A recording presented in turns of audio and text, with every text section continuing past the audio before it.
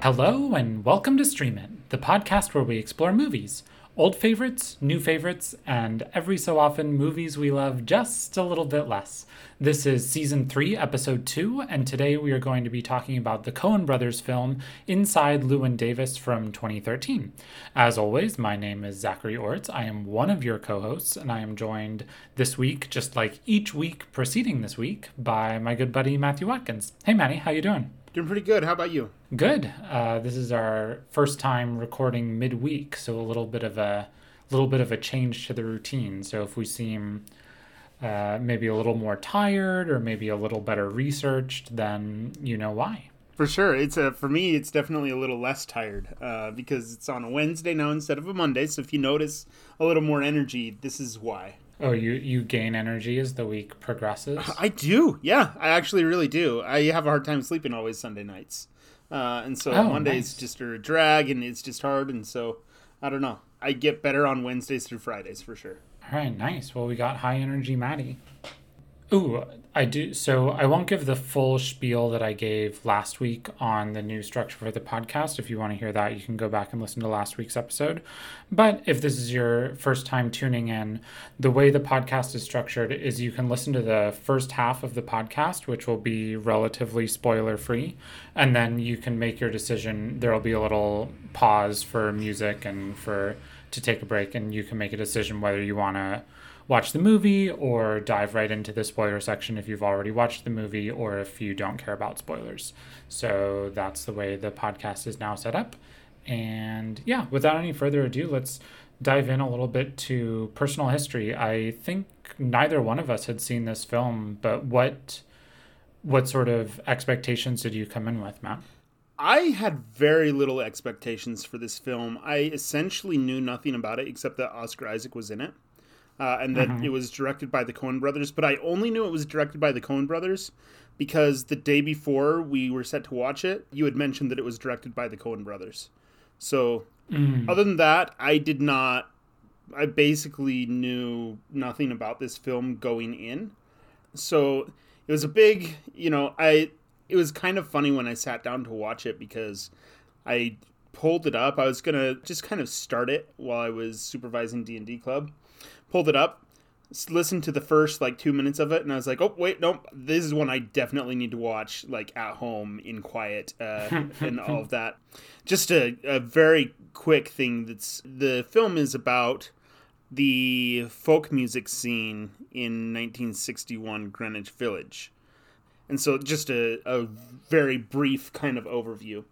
And so I did not expect that at all, and it was a very big surprise for me to hear that. With that said, I'm very familiar with folk music. It's when I was growing up, it was a lot of the music that I would listen to. My grandparents on my mom's side were movement hippies, and so they were involved with all this kind of stuff, and they would sing folk songs all the time. My grandma constantly sings folk songs. I knew every song in this film except for the one in the middle that we'll talk about. But otherwise, I knew all of the songs as I heard them. So that was really strange. But my grandma is completely tone deaf, so she would sing them, but not in key. So it was a surprise to hear what they actually sound like. Oh, that's that melody. Yeah. I was like, oh, that's what that song is. It's really good. So, no disrespect to grandma. It's she's aware of all this, this is the kind of lifestyle that they lived, and so they were familiar with this scene, and I saw a lot of them in this film, and so that I connected with a lot. And on top of that, when I was in 4th grade, I had this teacher that made us memorize a bunch of folk songs. So the ones I didn't learn from my grandma, I learned from Mrs. Livingston in 4th grade. So thanks, Mrs. L. Yeah, she's great. So, but there you go. Cool. Yeah, and I knew about as much as you did. I had mentioned to Mare that we were watching it, and she said, oh, we watched that one. And I was like, I'm pretty sure we have not watched that one. She was like, yeah, it's the one with the musician and the cat. And I was like, no, I have not seen that movie. So I did know that it was about a musician and a cat, and that Oscar Isaac. I actually knew that the cast was really stellar because I had looked it up the week before, so I knew the cast who was in it. And then up until about 3 weeks ago, after our Jurassic Park podcast, I also watched the second Jurassic Park movie, The Lost World. That's the second one. Yes. Yeah. So up until that point, the directors that I had seen the most movies by was tied at 8 for the Coen brothers and Spielberg. And then I watched that movie, and then Spielberg pulled into the lead with 9. And then now that I've watched Inside Llewyn Davis, they're tied again at 9. So the Coen brothers are directors that I have a pretty strong affinity for, and I know what I'm getting in for when I go into a movie of theirs. For sure. It's in comparison, I've only seen 5 Coen brothers films, including this one. But I have seen 19 Spielberg films. So yeah, you got me crushed there. Yeah, so a little bit different on that perspective. But it's, the Coen brothers have a very unique style and tone to the kinds of films they do, and it fits right in the pocket of their kinds of films. It felt like to me. But it also felt a little bit more, well, we can get into that reactions, but I was just going to say it felt a little bit more heartfelt or something like that than some of the other ones. Interesting. Yeah. Well, we'll talk about that a little later. Yeah. Let's talk a little bit about the time periods here. We're going to talk about 2 different time periods because there's the period in which the movie came out, in which it was released, which was December of 2013. Although I think that was its US release, but it was actually released internationally before that, I believe. It had a limited release in New York and LA first, and that was in the middle of November. And then the release widened in December, the US wide release. So got it. Yeah, so that's where that goes in. Yeah, and I think we don't have to talk too much about 2013, but the thing that I was thinking about when I was thinking about this year is that this is smack dab in the middle of the Obama optimism. So Obama had just been signed in for his second term, and previously the year before had defeated Mitt Romney. And I was looking back at some of our chats around this time, and I don't know if this speaks to just what we were talking about, or if it talks too much about me or about the time, but I think this was before it had become quite clear just how detrimental the midterms of 2012 were going to be for the Democrats trying to do anything, pass any meaningful legislation, or even get some Supreme Court nominees through. And so I think that matters a lot, because when the country is happier, when there aren't huge bad things going on, then I think it's a lot easier to take in more challenging pieces of art. The need to have escapism in your art goes down a little bit because you're a little bit more fulfilled in life. And this is, I'm obviously painting in broad strokes here. This does not apply to everyone in the country at that time. But so I think that feeling helps contribute to the critical success of this movie. And so a few things that I had pulled a few things that we had pulled that I think talks about that feeling this time. So in June of this year, the Defense of Marriage Act was overturned, and same-sex marriage became legal throughout the country. And this is a moment that I remember extremely well. I remember being nervous about it coming up, and then when the news finally hit, texting a lot of my friends, but particularly my gay friends, many of them who were in long-term relationships, and just being so unbelievably happy for them and so relieved, and feeling like we were on top of the world and that it was just all forward from here. Yeah, it was a huge moment, and one of the things that I was thinking about with this is that this film, Inside Llewyn Davis, is loosely based on the life of Dave Van Ronk, who coincidentally was in the first wave of people arrested in the Stonewall riots.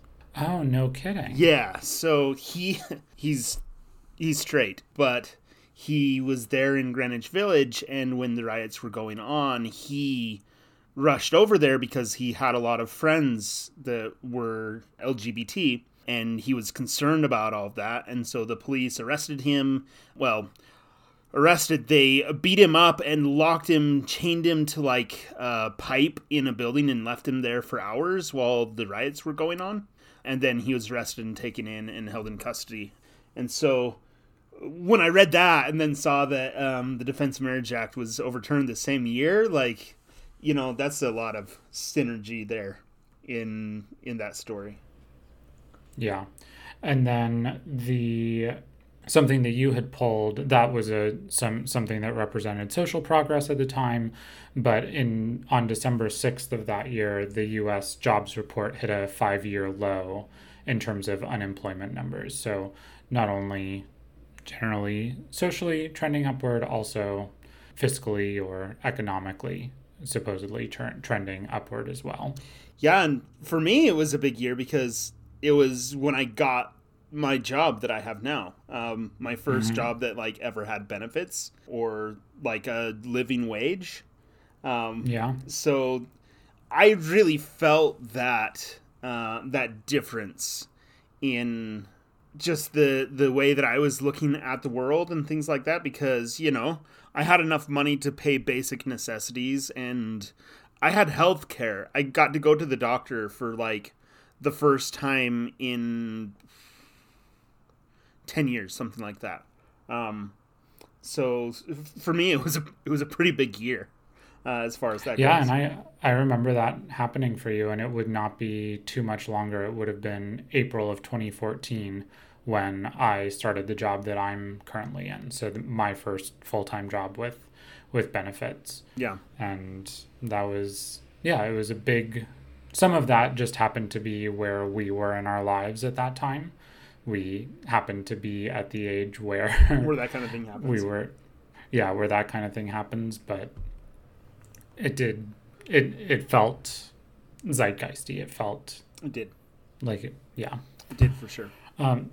And you had a couple other things that you pulled from this year, yeah? Yes, I did. I have 2 things that I added on here, but I also have one that's not on the list, and it's what I'll get to. It's kind of you'll remember it though when we get there. So a few weeks before this came out, in September 24th, Agents of S.H.I.E.L.D. released the TV show. Yeah. So I don't know if you remember when that came out, but this is... I do. I remember where I was when I watched the pilot. Yeah, I remember this very clearly as well. And, I think the reason why I want to put Agents of S.H.I.E.L.D. on there is not so much because of the show or how impactful the show happened to be, but because it felt like it was right where the MCU was really actually starting to get going. It was, you'd had Avengers, but then you'd had Iron Man 3 and Thor: The Dark World and Agents of S.H.I.E.L.D. and all of those things that had come out afterwards. And Winter Soldier is somewhere in there as well. And it felt like, this is kind of where that Marvel trend felt to me like it was really solidified, and we were going to see 3 or 4 Marvel movies every single year that would be the biggest box office thing of the year, and that you could just count on that, like on your calendar. And the challenge of a film like Llewyn Davis going up against that kind of system is kind of fascinating. And you see that really harms Llewyn Davis's box office prospects. It doesn't go up against a Marvel film directly, but that kind of box office situation was a really challenging time for something like this.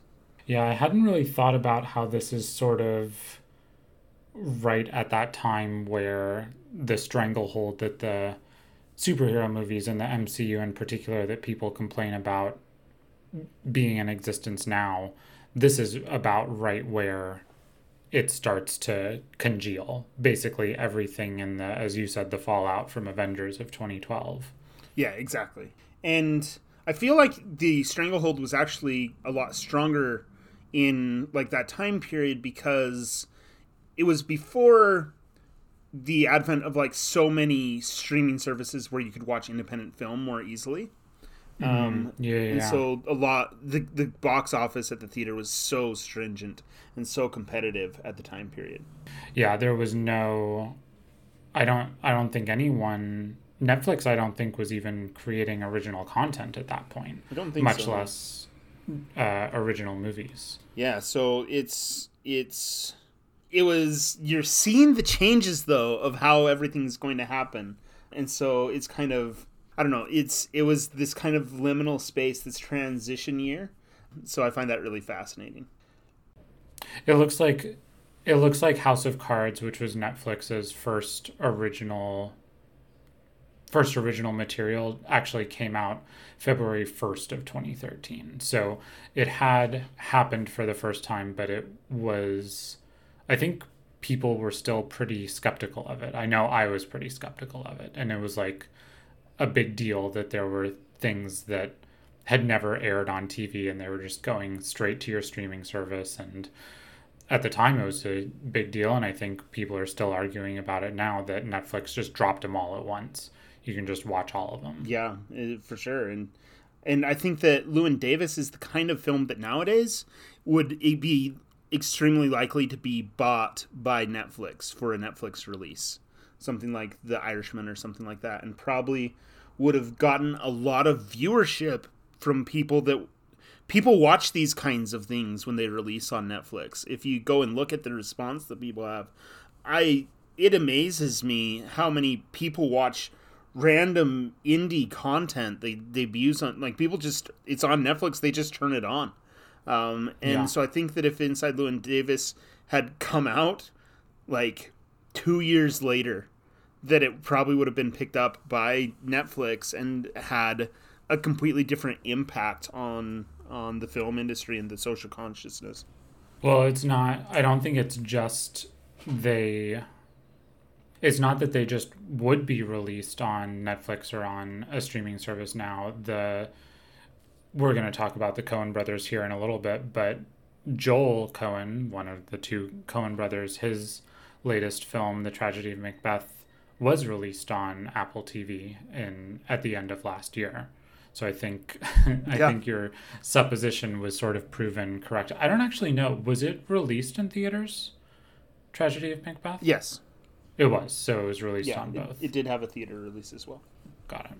So then the other thing that I added on here, which I felt I added this because it felt like it connected with the Coen brothers. 2013, September 29th, was the end of Breaking Bad. Breaking Bad's final episode. And it feels like they're very spiritually related, Breaking Bad and Coen brothers films. They feel like they're of the same genre, of the same ethos, of, just the way that they approach cinematography and film writing and using humor, but also looking at rural America and looking at everyman characters and things like that. And so everyman characters with a specific anti-hero bias. Yes, exactly. So it feels like it fits in really well with that. And, it leads to later on the debut of one of my favorite shows, Better Call Saul. But, this all feels like it fits in really well. Yeah. So, and then one other thing that I wanted to say from 2013. So the 2014 Billboard Music Awards gave Best Album to the 2020 Experience, which was an album that was released March 15th, 2013. And are you familiar with this album? Nope, I'm not. Well, you'll certainly be familiar with the artist who released the album because it is none other than Justin Timberlake. Ah. Who, of course, is in this film. Is in this film. Yeah, exactly. That's interesting. I haven't listened to it. I'm not familiar with it at all. I've never been much of one to listen to much of JT's music, but I might have to go give this one, check it out. Yeah, I've never been a huge fan of his either, but really just out of ignorance rather than any sort of dislike. But I was just surprised that he did this movie the same year that he had a Billboard Music Awards winning best album released. I I don't know. I guess it makes sense when you think about it, but I sort of assumed he just had a bunch of time to make a movie and maybe wasn't making critically acclaimed albums at the time. Well, Yeah, I was wrong. for what it's worth, he didn't work that long on this movie, and he'd been in The Social Network. What was it, 3 years before that? I think it was 2010, yeah. Yeah, so I think he was trying to make kind of a run at acting, and he was seen more as like The Social Network people love, and I think that he was seen as more of an actor, like a legitimate actor, and so I think that contributes to him getting the part for this film as well. Yeah, absolutely. Do you have anything else you want to say about 2013, or should we talk a little bit about 1961? I got one more 2013 Oh, yes. thing. So 2013 was also like financially a very good year for me, but it was also a terrible year for me because it was the year that my sister was killed in a car accident. That's right. And so, this came out. It's one that I didn't watch when it came out. It was on my radar, and I had kind of wanted to watch it, but then I didn't. I had just like seen that it was coming out, and I was like, "Oh, that looks like an interesting prestige movie." And looking back, I can only think that when it was the winter break, when I normally would have gone to see that movie, that it was Christmas time and with my family and all that stuff, and it was the first Christmas that my sister was gone, and I think that probably contributed to not going to see this film. And additionally, I'm actually kind of glad I didn't watch it at that time, because I don't think that I would have reacted to it as well if I'd watched it then. For one thing, there's a scene involving driving that there's some moments that maybe are a little bit dangerous, and I have a hard time with that nowadays when I see films like that. And when they take me by surprise, it still kind of triggers me. Mm-hmm. And I just can only imagine if I'd watched it at that time period that I would have had a hard emotional reaction to the film. And I'm glad that I watched it later, if that makes sense. Yeah, I had forgotten when that had happened, so that makes a lot of sense. You almost certainly were not in a good place to watch a movie like this. You would have much rather gone to see Frozen or the Hobbit movie that was out. Yeah, which I saw both of those, so makes sense. Yeah.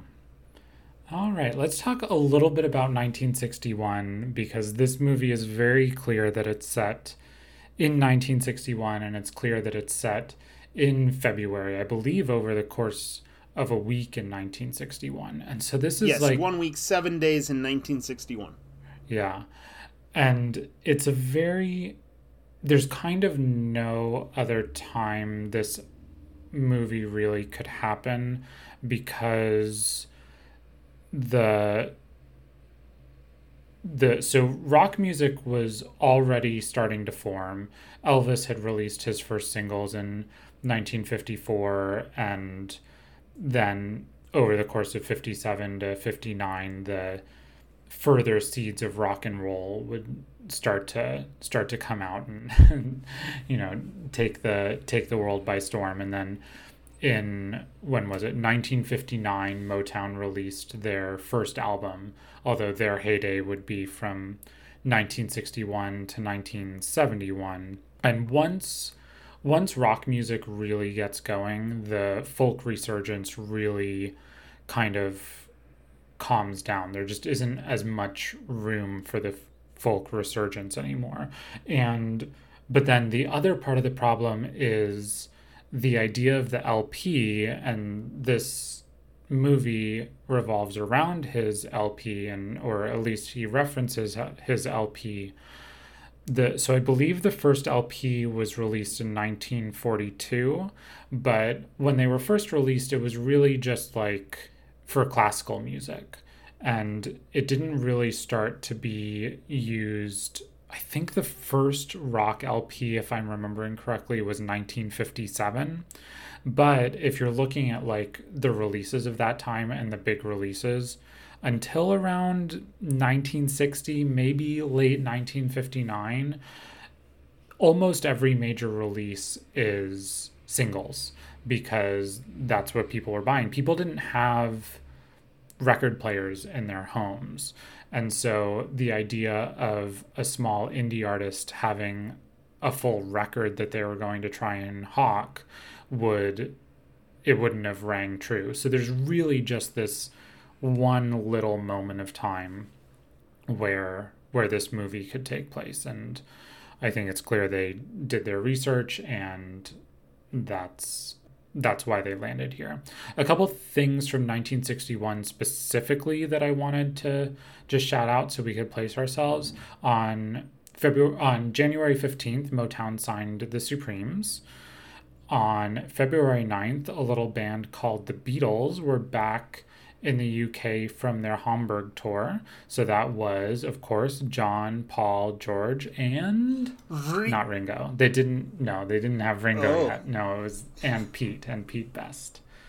So right, yeah. I knew this, but I saw it in the notes, so I felt like I had to say it. Yeah, I should have teed you up better. It's an unscripted podcast. And the Beatles, their first single wouldn't be released until October 5th of 1962. So that's about how much time we have before that world explodes. And then a few folk artists, folk/rock artists that I wanted to mention where they land. So Bob Dylan's first album was released almost exactly a year after this movie takes place, February 19th, 1962. And then Alice's Restaurant, which was Arlo Guthrie's debut album, was in 1967. There were a couple of folk albums that were... I read a history of rock and roll book maybe about a year ago that really went through all of this time period, and this was one of the first albums that they mentioned being released, which was Joan Baez released a full album in October of 1960 and then volume 2 in September of 1961, and it was exceptionally well reviewed, and it just has a bunch of folk songs, a full album's worth of folk songs. And Joan Baez would have been coming out of the Greenwich Village scene, I believe, right? I believe so, yeah. It's music. So. It's an album. It's the album that I was thinking of while I was watching this movie. It felt very mood-wise. It felt very similar, and sonically, it felt pretty similar. I guess it's a little more done up than this movie was in terms of extra instrumentation, but. Yeah, I mean, that's part of the plot of the film, though, right? Mm-hmm. With the instrumentation and the way that they're approaching all of that stuff, so it all makes sense. Did you have anything you wanted to say about 1961, or should we talk about personnel and stats? Let's go to the personnel and stats. I think you covered it all really well, and really placed it, and some of that stuff. I'm glad that we have you as a music expert for this, because you obviously understand all that stuff and can place it really well. Finally, my time to shine. You got it. Yay. All right. Why don't you run down this stuff, because this is your research. So the film debuted, it came out with the wide release on December 6th of 2013. It had a limited release in New York and LA, and I think that it also had a release in the UK, because there was some UK folks involved with this. And it was like 3 weeks before something. Don't have the exact date. It had a production budget of $11 million. Wow. Yeah, which is, at the time period, that's not very much money. That's a shoestring budget for some comparison. So far in season 3 of Stream It, I think we've only covered movies with $11 million budgets. Because didn't Alien also have an $11 million budget?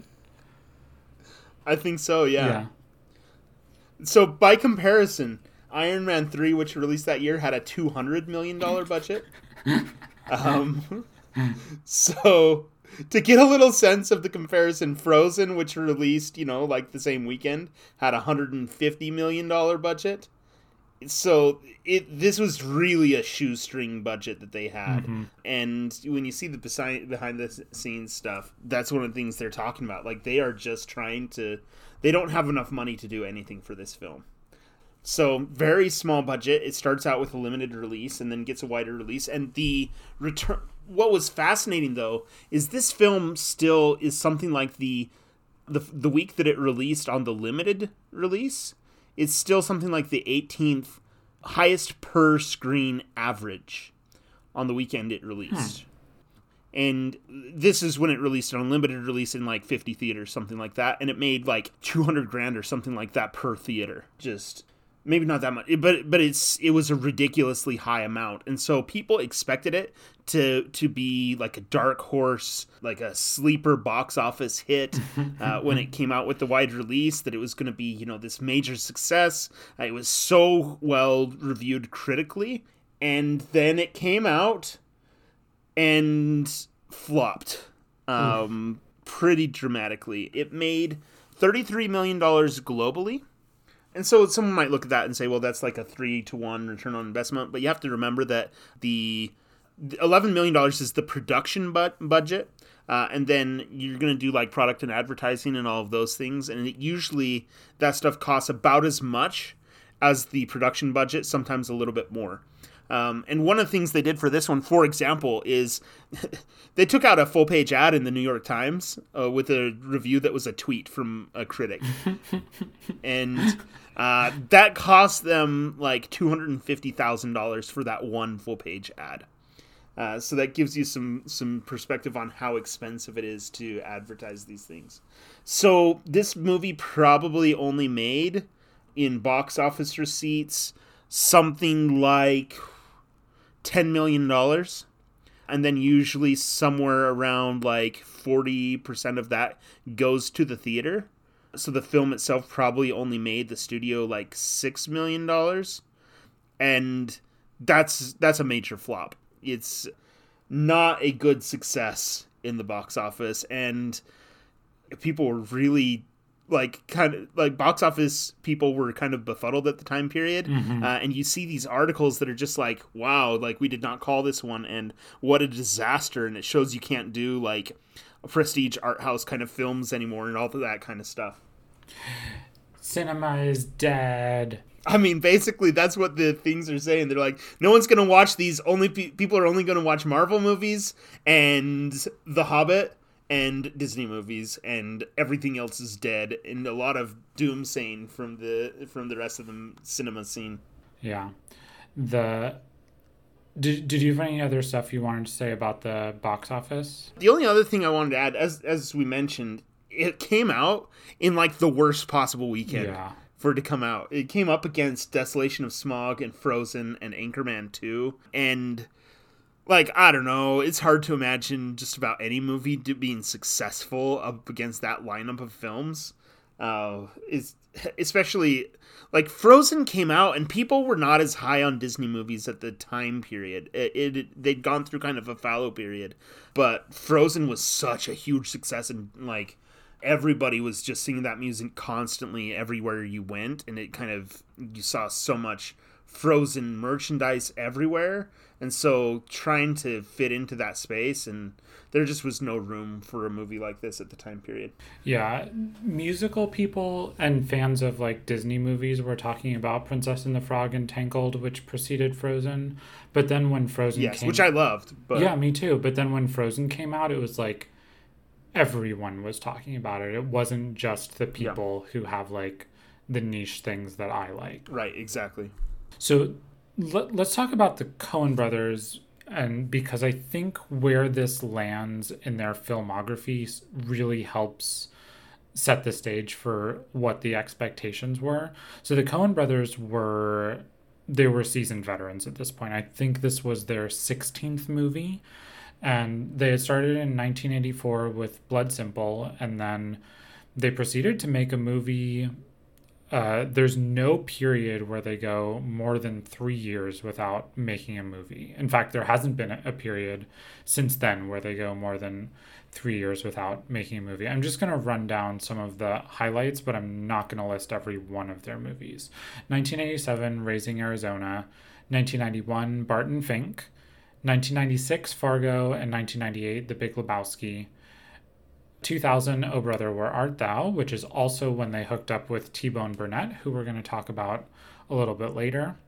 And then we hit this period, this run of 4 movies from 2007 to 2010, where 3 out of the 4 of them are just, people loved them, and I think they all got serious Oscar buzz, and maybe got, I think maybe all three out of the 4 of them got nominated for Best Picture. So that's 2007, No Country for Old Men, 2008, Burn After Reading, 2009, A Serious Man, and 2010, True Grit. So they were coming off, like they had had successful movies and they had had movies that people loved, but it felt like this run was just like they're at the top of their game and people love them and the critics love them and audiences love them.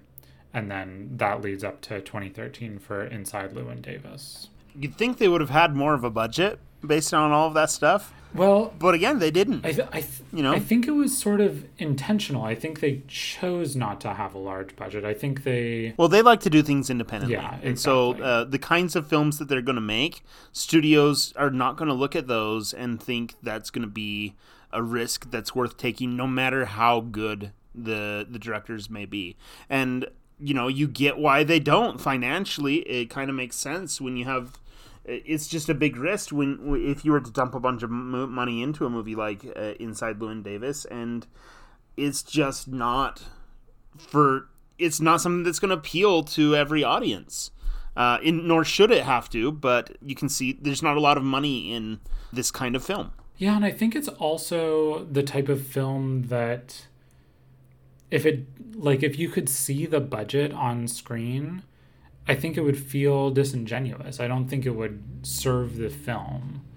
Yeah. Instead, it felt like they spent like half their budget on just getting a damn cat to be able to act, Yeah. The cat, yeah. The cat's really good in this movie. Well, the Coen brothers didn't think so. They hated the cat. Oh, really? So, and they had like 5 different cats because they couldn't get the cats to do anything. I did read because that. Apparently cats are terrible actors. So. Well, yeah, cats don't do what you want them to do. That's why I thought the cat was so good. Yeah, they're little jerks. But yeah, the cat was great in the movie, but the Coen brothers did not like it. So.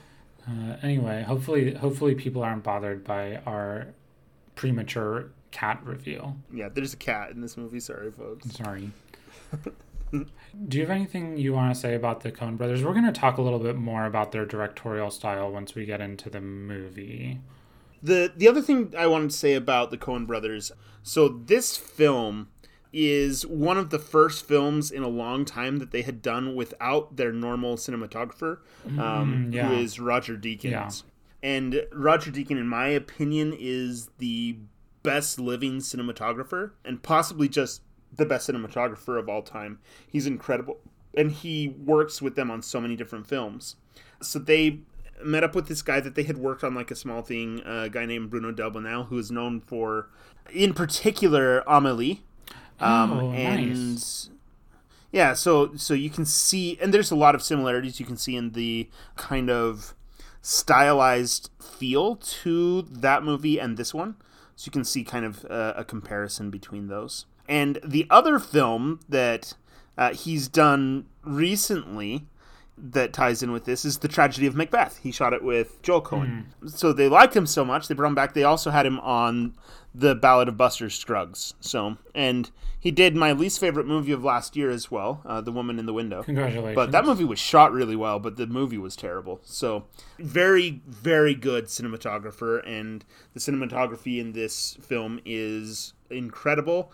And one of the things that he talked about is he was in shock working with them because they just let him do his thing. And they just got on the same vision for what the film would look like, and then they just trusted him to execute it, and he had never worked with anyone that did that beforehand. So this is why he's come back to them so many times. Interesting. That does not super surprise me. They don't, for how serious, or serious is the wrong word, for how artsy a lot of their movies feel, they don't really strike me as people who take themselves particularly seriously from the interviews I've read with them.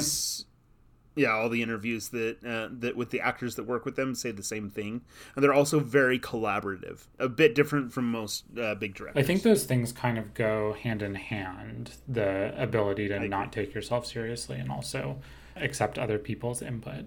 Yeah, I agree, for sure. So the next person that I wanted to talk about is T-Bone Burnett. And T-Bone Burnett was the executive producer on this album. And I'm not sure, how familiar are you with T-Bone Burnett's work, Matt? Just like moderately, not super familiar. Yeah, so I know T-Bone Burnett because I'm a really big Elvis Costello fan, and if you like when you go through his discography, it's a really big deal when he breaks from the first producer he's with and moves on to other producers. And I think he breaks from his first producer and then moves on to maybe Nick Lowe. But then after that, he hooks up with T-Bone Burnett. And that was the first time that I'd really heard T-Bone Burnett's name. So he collaborated with him on King of America, which is sort of a country rock infused album.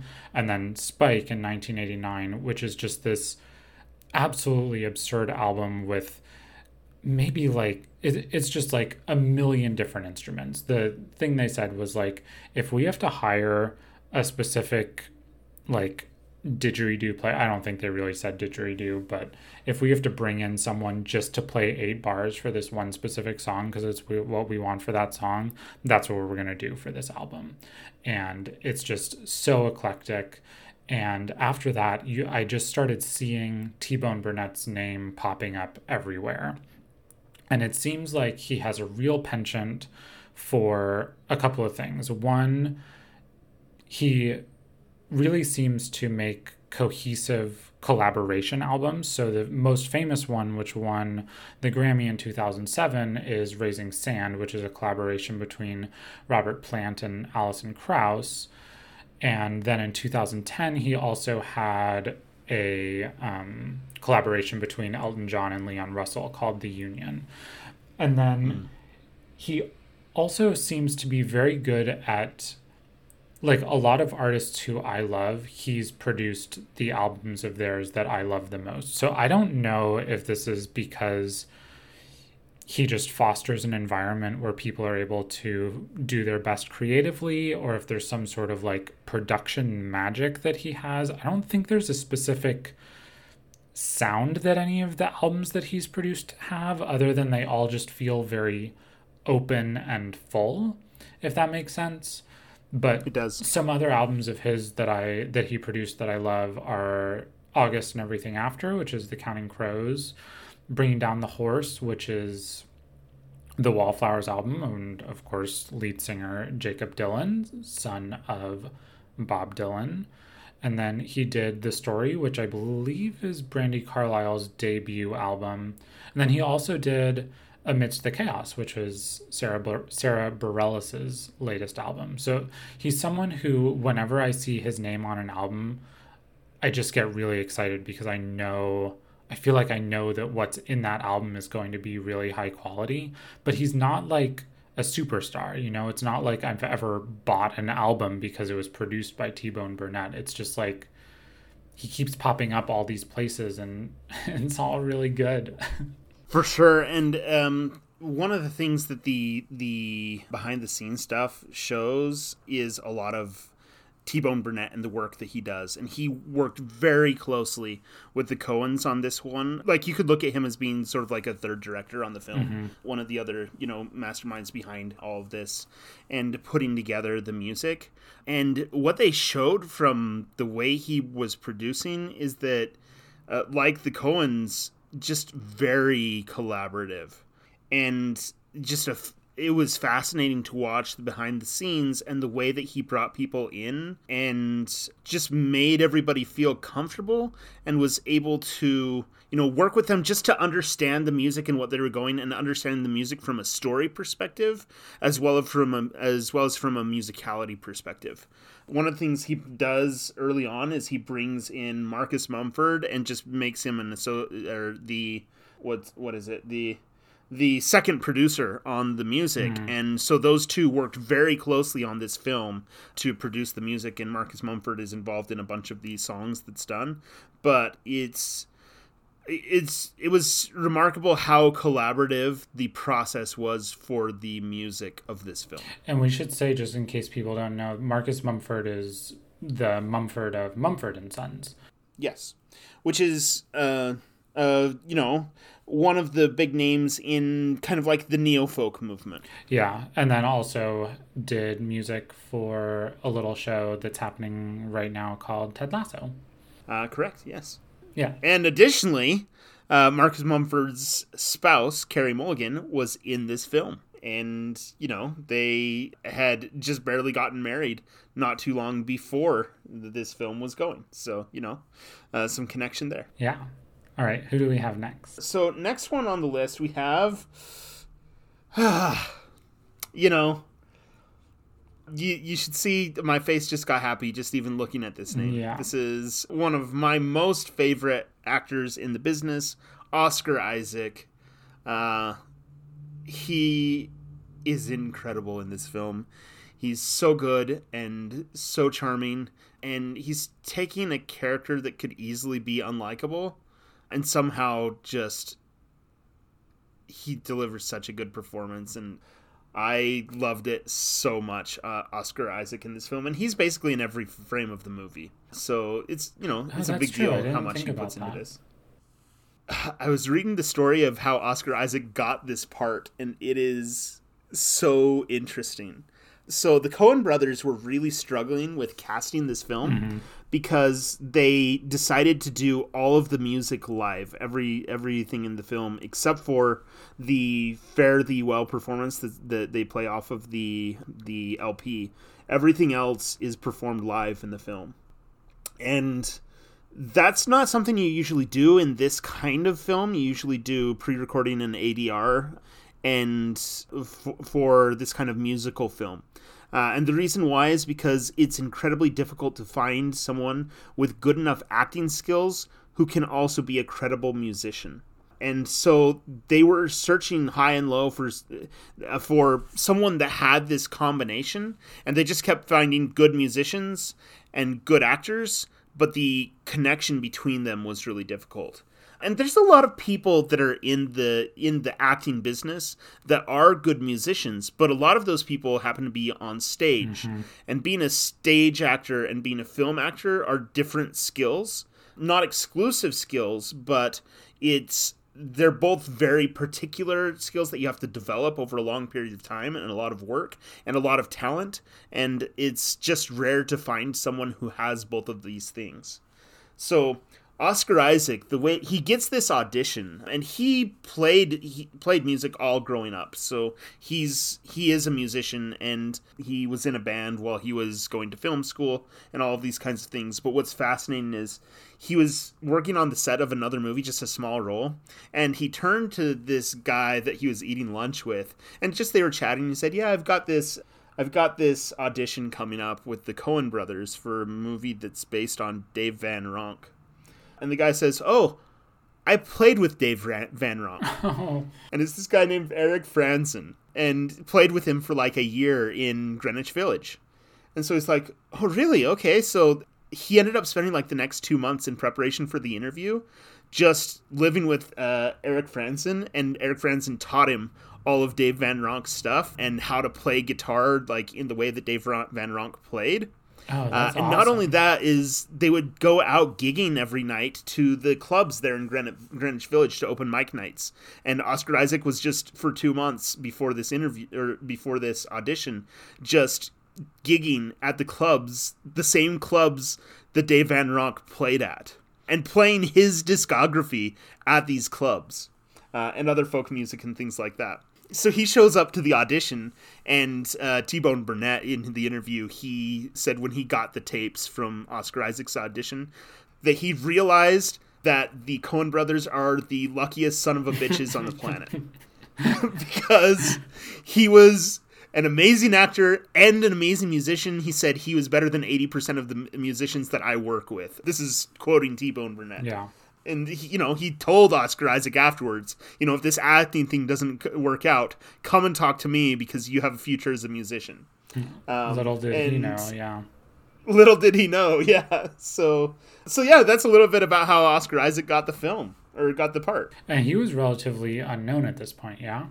This is his first really big film. He played Prince John in Robin Hood, with, what's his name? The guy that was in Gladiator and all of that. Russell Crowe. So he was in the film where Russell Crowe played Robin Hood and he played Prince John, but he wasn't like the main antagonist, and he only shows up in a limited amount of scenes. He was very good in that one, but it was kind of a minor role.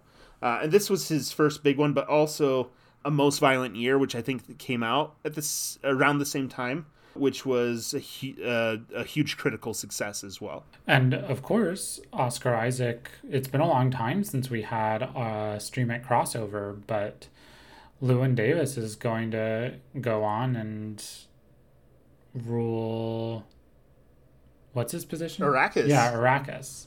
Become the... Yeah, Duke Leto Atreides from Dune. Yeah. So... and... Oscar Isaac's filmography since Inside Llewyn Davis is just incredible. He did Ex Machina, incredible film, highly regarded. Force Awakens, X-Men Apocalypse, Annihilation, Dune, and he has coming out probably about the same time that we release this podcast, the TV show Moon Knight, which, I don't know if you knew this, but the TV show Moon Knight has had the most trailer views out of any other Disney Plus original show. Oh, I did not know that. It's gotten 0 from me, but yeah, it's a huge amount. And somebody the other day was talking on Twitter, and they were like, "Well, what is it about the Moon Knight character that makes people want to watch this?" And everyone's just like, "It's Oscar Isaac." Because it's Oscar Isaac. Yeah, people want to watch Oscar Isaac. That's the whole thing. So he is an incredible actor, and this film is, I think, his best performance. He performs really well in everything, but he is so good in this movie. Yeah, makes sense. Do you have anything else you want to say about personnel, or should we give any advice we have and then move on? Let's do our advice. All right, what do you got? So the big thing for me, as I said, I started watching this one at the D&D club, and there was like people talking in the background. Normally, that's not too much of an issue for most of the films we do, but for this one, as soon as the first scene started, I saw this was going to be a movie that was about music. The music was going to be performed live, and the sound was going to matter. And so I turned it off and made sure that I could watch it in the best sound quality that I could.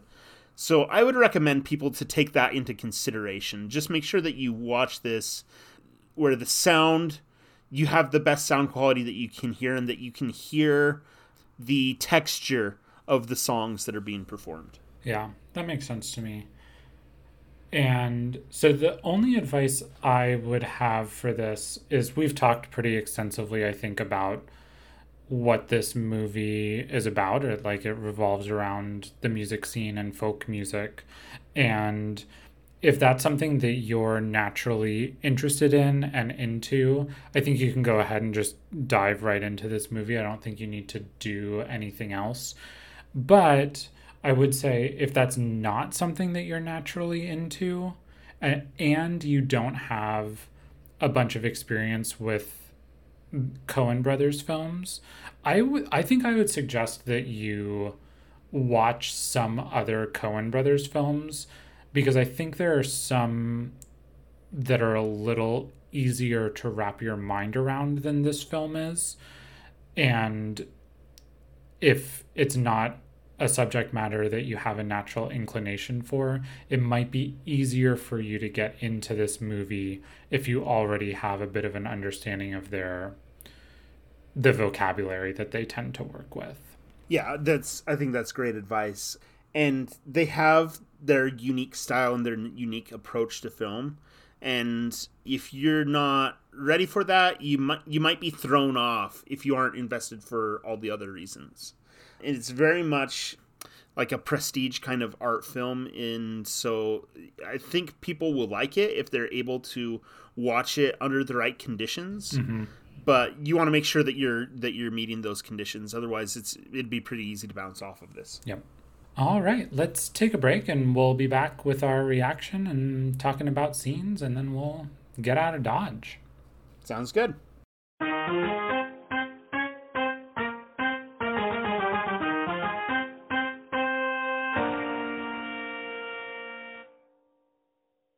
All right, Maddie, why don't you go first? What was your reaction to the movie watching it? So, I love this film so much. I just was so engrossed in this film, and every moment of it, I got completely absorbed into this film. And I have been so excited to talk about it after we saw it. I connected with it really deeply emotionally. And there's one of the scenes that we're going to talk about. I kept track, and I have rewatched that scene, just pulled it up on YouTube and rewatched it 42 times since watching this film. So, I just really loved it. And I originally had ranked it really high, but it's crept up my list, and so it's moved to the top of my Coen Brothers films. It's in, the top 50 films that I've enjoyed. I just loved it so much, and I don't know, I kind of can't wait to watch it again, to be honest. It just connected with me that much. Yeah, that makes sense. For me, I'd say when I finished it, I liked it. I liked it a lot. I was probably at about like a 7.5 out of 10 on just like my immediate gut reaction, because I was just a little worried. I was like, I bit hard on all of the misdirection that they put into this movie. And so in that sense, I think it like kind of worked perfectly on me. And then as I just sort of marinated on it and continued to think about it and continued to think about all these other details and realizing, I don't think I realized right after the movie was over how much I had bit on all of their sort of red herrings in the movie.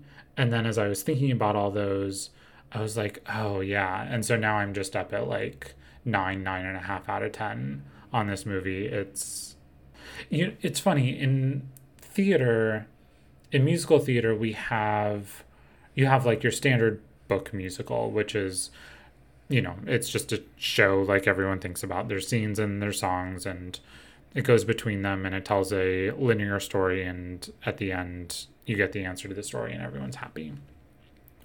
In 1970, there was the rise of what we call a concept musical, which is something that it's not like super common in musicals, but it's a lot more common in musicals than it is in films, I think. And some of that, I think, is just like the immediacy of being in the room and being able to have that shared experience that makes the idea of a concept experience a little more palatable. But the way I define a concept musical, and I think this is the accepted concept, is that it's a show where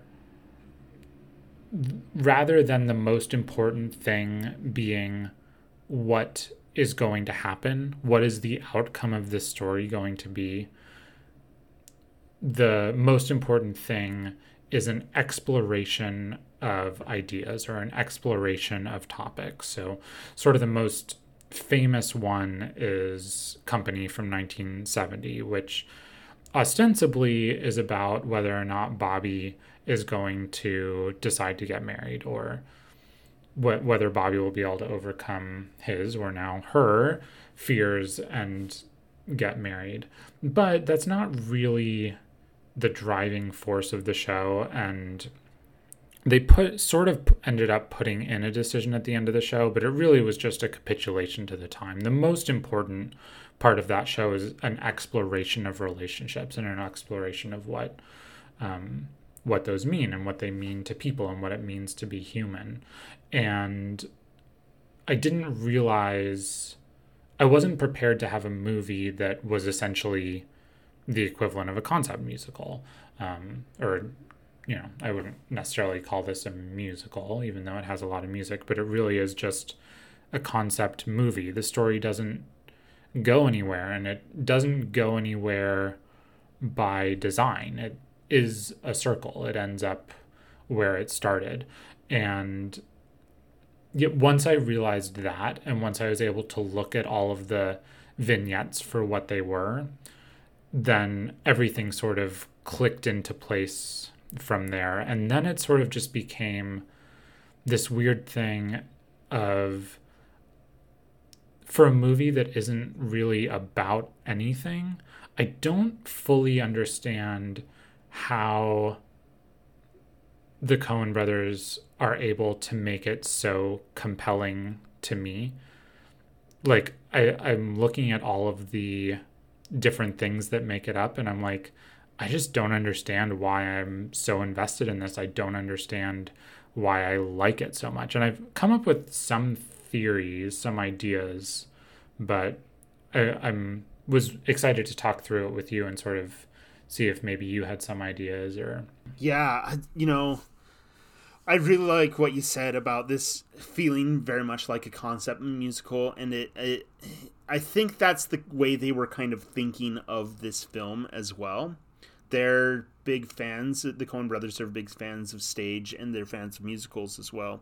They're also big fans of, myths and things like that. And you have in a lot of like mythology, this same kind of idea of characters that don't really change over the course of the story. And so they don't go on a traditional plot journey of like a hero's journey or something like that in some of these like Greek myths and things like that. But then, so for me, one of the things that I connected with so strongly is just, I connected really strongly with the folk music. And so it hooked me as soon as I was like, oh, I know these songs. And that really sold me on all of that. But I connected so strongly with Oscar Isaac, Llewyn Davis's struggle to be authentic to his art and fail repeatedly. And just the disaster that he goes through, and the way that he is on the cusp of Bob Dylan and the entrance and the way that Bob Dylan kind of changes, you could say elevates the folk scene. But I loved how he's there right at that moment, and you see the quality and just the ability that he has as a musician, and he still fails. And the kind of commentary that is on, you can do all the work and you can put in all the heart and soul and have all the talent and still just not get lucky. And those kinds of things, that theme really connected with me. And Oscar Isaac's performance is so emotionally compelling that it just really wrapped me up in the film. Yeah. Let's talk about some of the scenes, and we can get into some of the specific stuff. What's the first scene that we have on our list? Yeah, so the first film is the beginning of the film and also the end of the film. Yeah.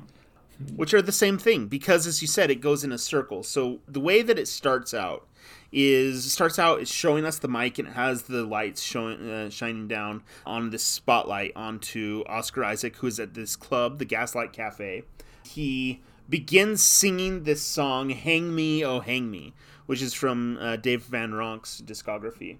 And there's this line that he has in there. He says that it's a folk song. It was never new and it never got old.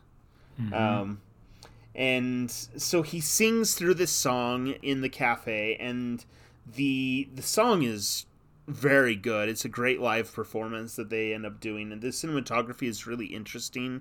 Gives you this feeling of being in this cafe and listening to this. He then goes over, talks to the owner of the bar, says, hey, I apologize for what happened yesterday. He goes outside, and then he gets beat up in an alley by some mysterious figure that talks to him about, how he was mouthing off and, folk singers and all of that kind of stuff. Which, is kind of a weird thing where you think to yourself, who would go and beat up a folk singer, Like, what kind of person sits down and is like, I have a beef with folk singers and need to go beat one up into the alley? But this is where it starts out the film, and it leaves you this question, what is going on? Why is he getting beat up? And all of those kinds of things. So what's really fascinating about this one, and the reason why I want to talk about it, is they revisit that same scene at the end of the film, and you realize that this is the end, and it's happening after all of the events that are going to be shown in the rest of the film. And so you see what it is that he did in order to get beat up. You see that a little bit beforehand. You see the struggle that he's gone through and the culmination of that struggle with him getting beat up in an alley and deserving it. And then the other thing that's really fascinating, I don't know if you caught this, but right as he's leaving the cafe, Bob Dylan gets up on stage to perform. Oh, no, I didn't see that.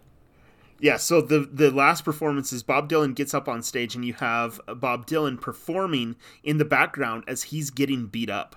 And this is like, it's supposed to be that this is like where Bob Dylan gets discovered, is at this performance. And he's right there, and he performed right before Bob Dylan performed. And instead of being like discovered by the Times and being the face of, you know, this revolutionary movement in folk music, he's getting beat up in an alley by somebody's husband. And I don't know, this scene really impacted me with all of that stuff. So I'll pass the time to you. Yeah, I think there's an interesting trick at the end of this movie where right before they start replaying the scene, it has another shot that's very similar to the beginning of the movie where he's leaving, what's their name? The Gorfines' apartment. Yes. But this time the cat goes to try and get out, but he stops Odysseus? Yeah.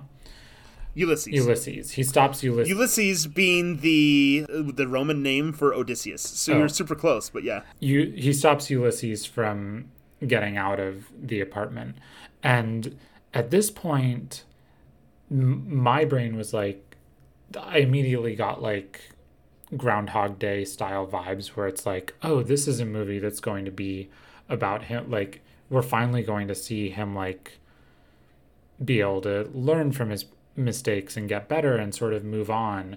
But then almost immediately after that, it becomes very obvious that that the first scene was actually, or the whole movie, I guess, actually was a flashback, and they're going to replay the scene. And so it's like you got that one brief fleeting moment of hoping that he was going to be able to learn and that this time it was going to be different, because we had heard he was playing at the Gaslight Cafe and he was like, I just played there, and you think it's going to be different, and then it's just like, oh no, it's not. It's going to be the same. It's the same. It's always the same. It's never changing for him.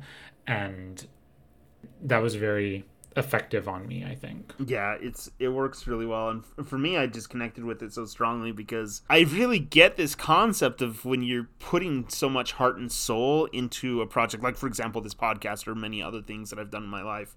And it's so hard to get that like lucky break, and you feel like so many of the things that you're doing are working so hard over and over and over at something, and just getting beat down and constantly facing this cycle of failure.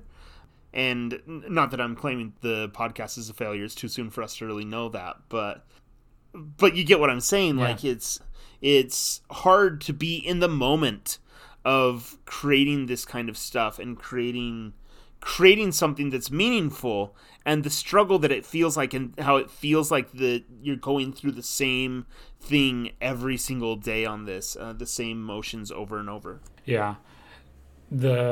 So one of the things I was thinking about when I was watching this is there was a evening of like new songwriters that I used to go to in Greenwich Village that one of our friends of the podcast, Andrew Sotomayor, who's a friend and colleague of mine, had invited me to several times. He's a songwriter, and he would sometimes perform at this evening, and it's in Greenwich Village. It's actually right by Stonewall. And one of the nights that I was there, the guy who runs it was talking about bookends for songs. And every song that he sang was a song that had bookends, and that's a song, as he said. I tried Googling it, and I think it's just a term that he made up. But as he said, it was a song that opens with one line, and then it goes through the whole song, and then it ends with the exact same line. So it ends where it started, but you have all of this new information by the time you reach the end of the song that makes you view that opening line in a different way. And I just could not stop thinking about that as I was thinking about this movie and thinking about how it's essentially structured like a folk song. I mean, I don't think it has.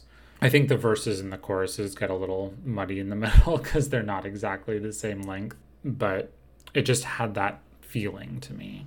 Yeah, I mean, you should have that feeling because you know who said exactly, like almost exactly the same thing is T-Bone Burnett. Oh. That the film is deliberately structured like a folk song. That you hear the line, you hear the same line at the end, but you've gone on this journey in between that gives you so much more information about what that line means. And the impact of that. And so that happens with this scene. You see the scene at the beginning, and when it happens again, like it's gone through and you're seeing why that scene was important, why that scene is meaningful, but you have the whole story to inform that moment that you didn't have before. It's great. I think the movie would be a lot harder to stomach without this little twist at the end that sort of just puts everything in context and makes you reevaluate everything you've just seen. I agree. And the other thing that I want to say about this is Oscar Isaac's performance is so good. You know, he plays that guitar and he sings it. It is a live performance. That is what they got in the one take, the song that's being sung. There are other takes that for the shots when it's showing him from behind, those are different takes. But anything that's showing him from the front where he's singing and playing the guitar, a single take that's just one performance that he's doing. And he just is so believable in the way that he's singing. And one of the things that I think works well in his favor is in folk music, you know, having the best singing voice is not the most necessary. Like Bob Dylan, for example, who does not have the best singing voice. And Oscar Isaac, you know, he does have a good singing voice, but he doesn't have to be it doesn't have to be as polished or as perfect, if that makes sense. Yeah, it does.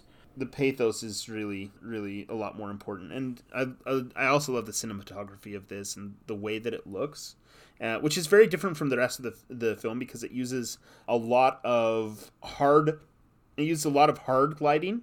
So lighting that like cuts through the scene in the darkness and shines like onto the character and makes them very reflective and stand out against all the shadows. But it doesn't cover all of their face, so it feels like he's in the spotlight and everything is drifting off to shadows so quickly. And it gives him the feeling of just kind of being alone on this island in the middle of the cafe as he's performing this. And just like alone with the song and the emotion despite people listening to it. And so it really enhances the feeling of this scene. One of the first note that I wrote down, and I didn't know this, but I was just like, oh, they recorded the vocals live.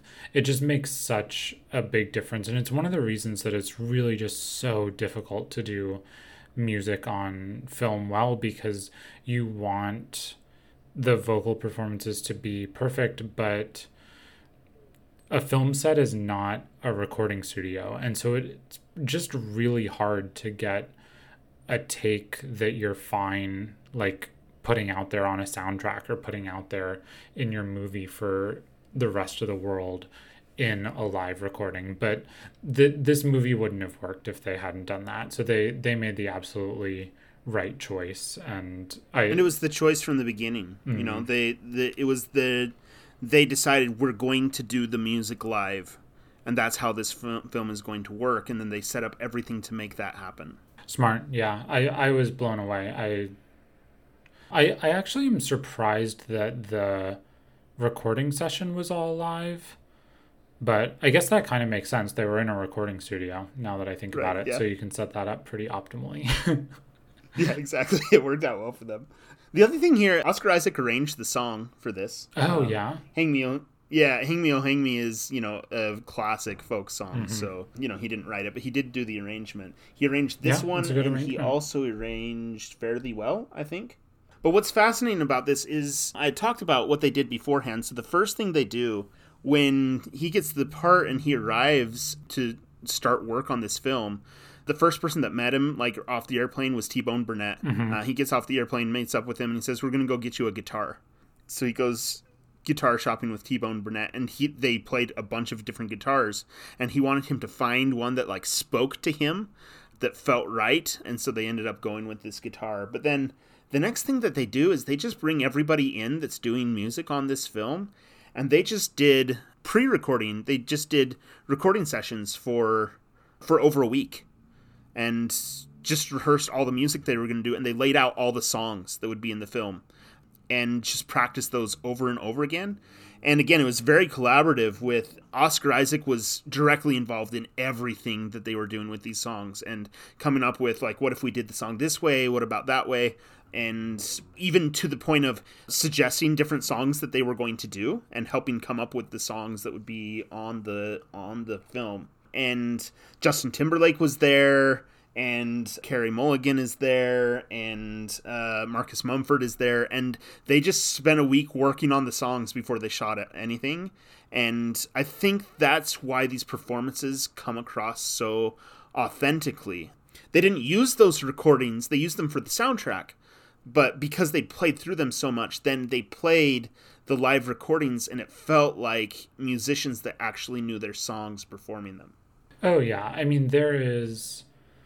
Like, I've played concerts where I'm sight reading for the concert, and then I've also played shows where I've played that music like 50 or 100 or 150 times, and there's no... I mean, I'm sure there are better musicians than me who would be able to bridge that gap better, but there's no faking that feeling of just having something in your fingers or in your hands, like, so totally and completely that it's like you can zhuzh things here, and you can speed up a little bit, or you can just bring this note out a little bit more, and you don't even you don't have to think about, well, what if I play the wrong note? What if I mess it up? There's no faking it. Yeah, you just can't. And the way this is filmed, it's so close up to all the music as well. Yeah. Like, it's live performances, but it's also right in your face live performances. And it's like the camera is on the guitar as Oscar Isaac is playing. He can't fake it, and he has to get the performance into it. In any case, I will stop monopolizing the time on this scene. It's technically two scenes, and probably you could say kind of the most important scene of the film. But yeah, there's a lot that goes on here. If there's anything else you had to say about it. No, there is not. I mean, it's fine to spend a lot of time on this. The next two scenes are actually pretty short. So we can go ahead and move on to... Oh, no, you know what I did learn from when I was rewatching the scene on my phone? That Amazon X-Ray had one of their little tidbits at the beginning of the movie is that when T-Bone Burnett and Oscar Isaac met for the first time, Oscar Isaac said that T-Bone Burnett just like gave him a Tom Waits album, and then just like locked him in the room and gave him enough time to listen to the album. Yeah, it's so they went guitar shopping. They show up at T-Bone Burnett's house, and he just says, "Have you heard the new Tom Waits album?" And he's like, "No," and he turns it on and just leaves. He's gone for an hour, and Oscar Isaac's like, "Okay, I guess this is what we're doing." And that was his introduction to, his first day on the job was buying a guitar with T-Bone Burnett and then sitting in his house for an hour alone listening to Tom Waits. Oh, I don't. I'll look up what the new T-Bone Burnett album would have been, and I'll put a link to it in the show notes. Are you familiar with Tom Waits, Matt? I am familiar with Tom Waits, very familiar with Tom Waits, and he's a musician that I like a lot. I like his older stuff a little bit more, and so I haven't listened to whichever album this is, but he's got one song, "I Don't Want to Fall in Love with You." Oh, I don't know that one. Which I highly recommend. It's very good. And very much a folk song and all of those things. Once you've heard Tom Waits, you will never mistake anyone else for him. Yeah, for sure. All right. So A very unique voice. yeah. So the next scene that I wanted to talk about is the scene where Lewin and Jean get into a fight in the park. And so this is after Lewin's found out that she's pregnant and he's trying to get the money to pay for the abortion. And this is them talking about it. And one of the things that I love so much about this movie is it's so ambivalent about whether or not Lewin is a good person or not. And I think that's on purpose. I think it's just like, if you want to live this life, if you want to do this, you don't really have the luxury or maybe even the mental space to fully worry about whether or not you're a good person or not. And there's a lot of places where he's just unadulteratedly not a good person. He's not very nice. He's not very nice to his sister. And he's not always very nice to Jean. But there are also a lot of moments in this scene where it's like, where Jean is kind of being the not very nice one. And Lewin is just sitting there and taking it, which is the right thing to do. Jean's the one who's pregnant and is having to go through all this stuff. But the only real fight that he puts up is that at one point he says, you know, it takes two to tango here. And it's, Yeah. I assume they put that in mostly just so that you like, to set your mind at ease that it was consensual on both ends. Right. But she's really blaming him here for something that is definitely both of their faults. Yeah, for sure. And Carey Mulligan's performance is so good. Like, it's so I don't know what the right word for this, but like the antithesis of it, because you see her perform that 500 Miles song before, and it's just like, you know, so like sweet and all of those things, but she just starts blasting him with the F words, just F-bomb, F-bomb, F-bomb, and yelling at him. And she's like, you know, for every future reference, I just want you to know I'm protecting you and like every person you ever sleep with. You better double up on the condoms, right? Yeah. And all of that stuff. And it's just her personality. I loved her performance in that and the way she goes against type in being so emotional and aggressive in a way that I found so endearing. Well, and they do one of my favorite things, which is her opening monologue of this scene. It's not super long, but I think it's like 10 to 15 seconds is a oneer of them walking through the park. And there's no cuts. It's just them walking and her berating Oscar Isaac, berating Lewin. And it's really nice for them to give them, I mean, when you do walk and talks like that, it really lets the actors show off their chops because there's nowhere to go, there's nowhere to hide.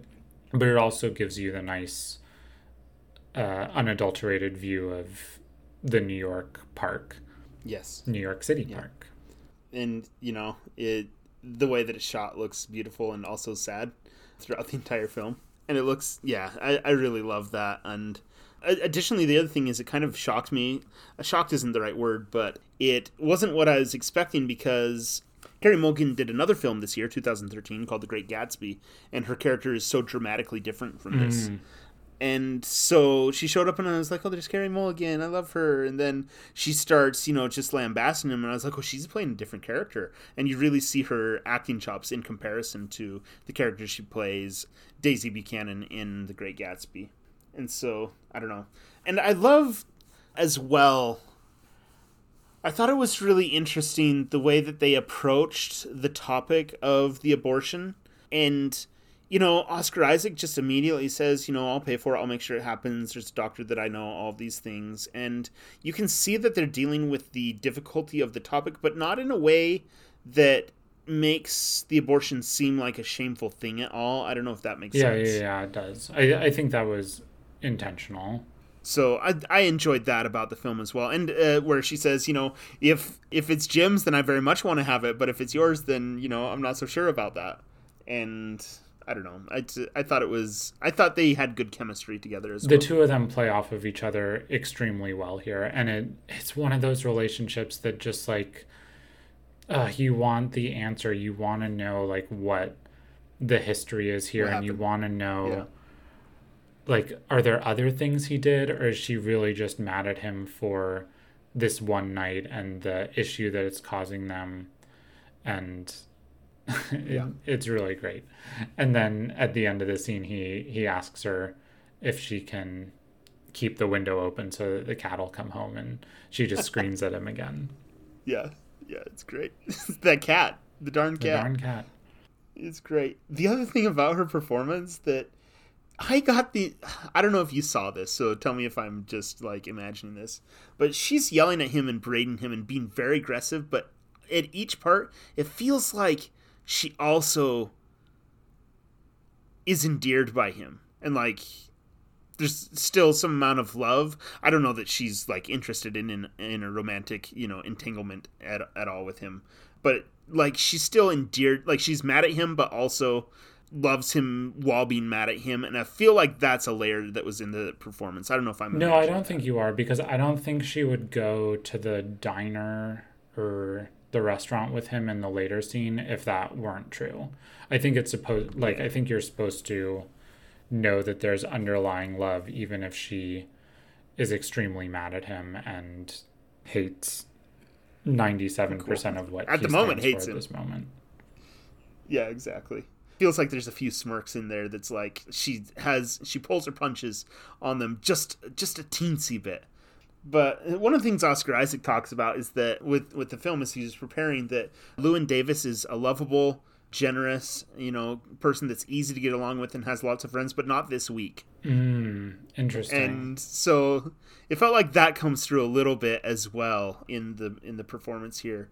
So I don't know. Yeah, this one was so good, and I loved their performance together. I loved the way it shot. The diner looked great as well, and just the way they play off of each other, and the way they are foils for each other, because Jean she loves the music and she loves the folk music, but also she wants, a family and a steady career, and the like art of it is not nearly as important to her as it is to Llewyn Davis. Yeah.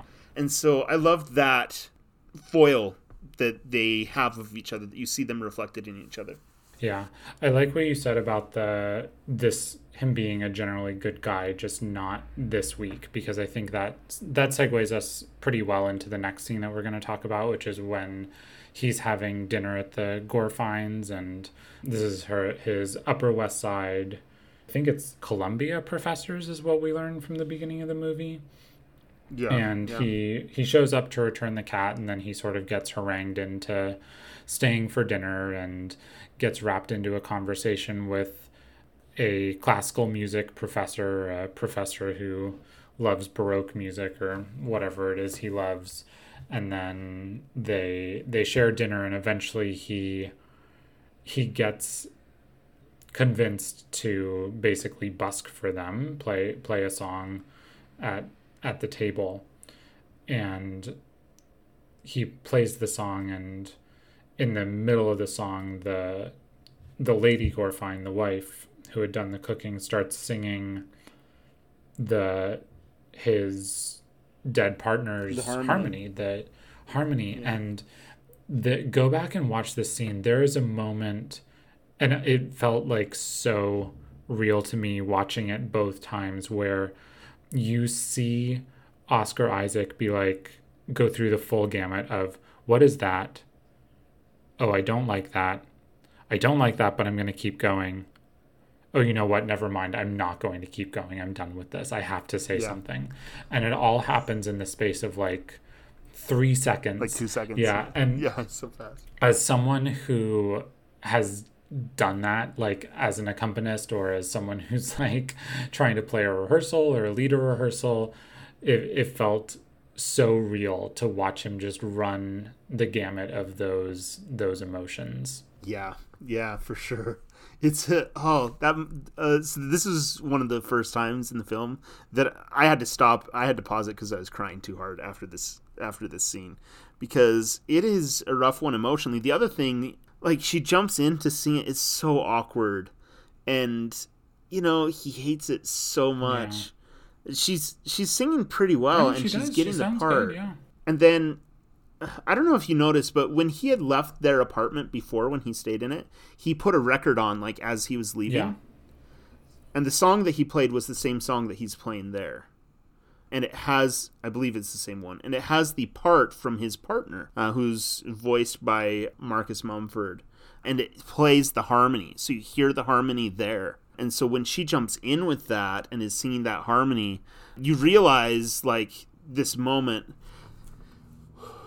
what it is, like, something horrible has happened to his partner that normally sings that, and it's the grief for his partner that is playing through, like, his response to her singing the part, even more than that she's interrupting him. It's that's Mike's part, and he's gone, and she can't be singing his part. Yeah, and then he explodes on her, and it's really not... You get it, like, with all the knowledge of what's going on in his life, it makes sense, but it's just not a nice thing to do to someone who's invited you into their home. They fed you, they have let you stay there multiple times, and maybe you got talked into performing a song you didn't want to perform, but it's a rough outburst. It is. It's very aggressive and very hard, and, like, she cries, and it's just so emotional and so hard. And then she comes back with the cat. Yeah. This isn't my cat. Where's its scrotum? And this is the Coen brothers so much, because you have this sublime moment that is very difficult and raw emotionally, interspersed with, like, absurd humor that he has brought back the wrong cat. And I think that the way those things play together is they love this tension of these opposites that bring out the emotions of both things at the same time. And it highlights the grief that he's going through, but also the kind of the absurdity of his situation. He gets kicked out of the house, and it's just... when I saw it, I'm like, oh, that relationship is done, and it's the one... Like, it's the only people that really still loved you. Yeah. Everybody else kind of loves him, but this was, like, his safe place, and he ruined it because he just, he just couldn't listen to her sing the part. And I get why he couldn't do it, but it's just so sad that he does that at that scene. Yeah. Do you have anything else to say about this scene, or should we move on to our last one? The one thing I wanted to add, this isn't from this scene, but it's after this scene when he comes back to the Gorfines later in the film. Mm-hmm. And this is another one that just made me cry so bad. I'm crying just thinking about it, because he comes back to them and they have completely forgiven him. Yeah, it's really sweet. It's so sweet. And they just, Mr. Gorfine, he just says, people grieve in their own way. And she comes in and gives him a big hug, and everything is completely forgiven, and they totally understand the outburst that he had. And that moment really just hit me hard, because I get that. And it's the love that they have for him. This just unconditional. It's a great friendship. Yeah. What's the last scene we're talking about?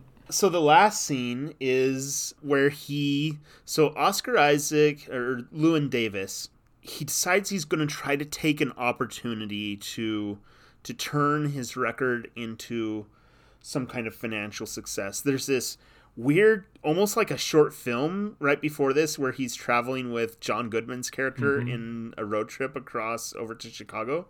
And that part's really weird and has some really dark stuff in it. And I mean, that part of the film is very dark and depressing and terrible, and a lot of terrible things happen. But then he eventually arrives, his shoes full of slush, no money at all, with just his guitar, into this guy that runs a label there. Goodman is his name. I can't remember his... Grossman. Grossman, yeah. Bud Grossman, yeah, played by F. Murray Abraham. So he shows up at this theater where Bud Grossman works, and signs artists and all of those things. Bud Grossman is not there, and so the person there says, you can sit out in the theater and wait for him. It'll be like an hour or so. And he just sits there and waits for him. Bud Grossman arrives. He shows him the album. And Bud Grossman says, hey, come play something for me. And this is the scene that I watched 42 times. And they go and sit down in this theater. And everything's like, this is the other scene that has really hard light. Every other scene in the film uses very soft light that uses a lot of diffusion to reflect onto the character's surfaces. That gives it kind of like a fuzzy, kind of heightened look to it. This one, though, has this hard light that's shining in the background and leaves Bud Grossman so much in shadow. And then they're diffusing some of this light onto Oscar Isaac's face. And they start the camera away at kind of a mid-shot over F. Murray Abraham, Bud Grossman's shoulder. And he sits down to play this song. And he plays a song called The Death of Queen Jane. He plays it, it's a live performance. There's nothing to fancy this song up at all. He just sits in the chair in this theater with this chairs packed alongside of him. It's not even cleaned up or anything, and with the other guy just sitting across the chair from him. And the camera starts off at the distance, and he gives this performance. And this performance is just phenomenal. And the camera is slowly pushing in, and the light is shining on Oscar Isaac's face. He's looking down at his guitar as he's playing.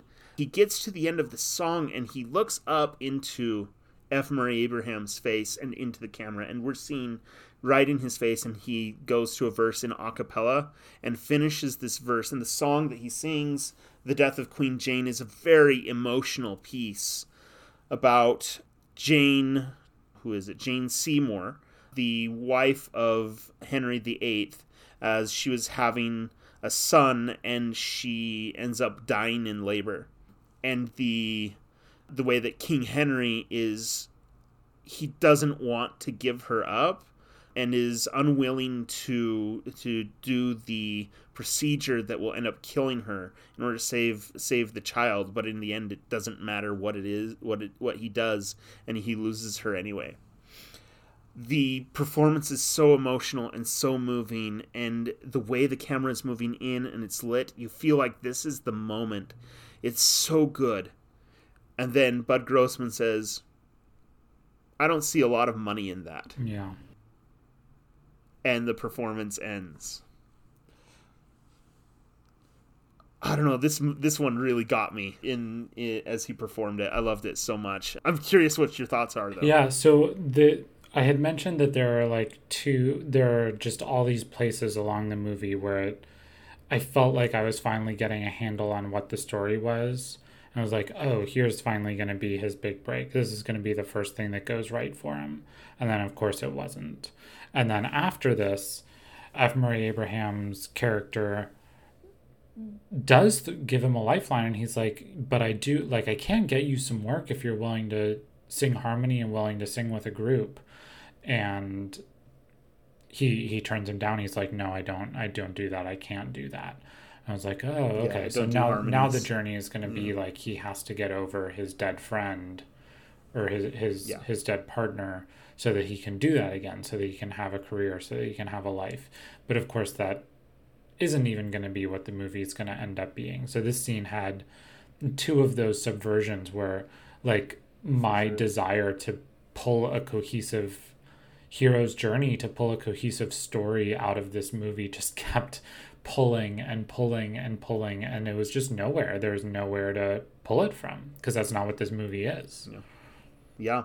And the Coen brothers are doing this on purpose, because the way that it's shot, with the light shining on him and the camera moving in, when that happens in a film, that's a heroic moment. Yeah, you don't do this when somebody loses, you don't bring it in just this slow, the way it comes so slowly on the dolly forward and over F. Murray Abraham's shoulder, and then just is right on his face, and you're seeing his face so expressively with the light shining on it. And again, like I said, that is the kind of thing that just does not happen for someone who's losing. You do that for the heroic moment. Yeah, and especially with the character's brave choice to finish the song a cappella and really just trust their emotional truth to carry that moment. And it doesn't work. It doesn't work. It's unsuccessful. I think that the act that F. Murray Abraham is supposed to be recommending to him, I think it's supposed to be Peter, Paul, and Mary. Mm. And, one of the biggest folk groups from the time period and very successful. So he's kind of offered the door in on that and just doesn't take it. So, yeah. This one really had me emotional when I watched it. The performance is amazing. It really is. Yeah, I mean, we said it at the beginning, but like if it's not live, it doesn't work.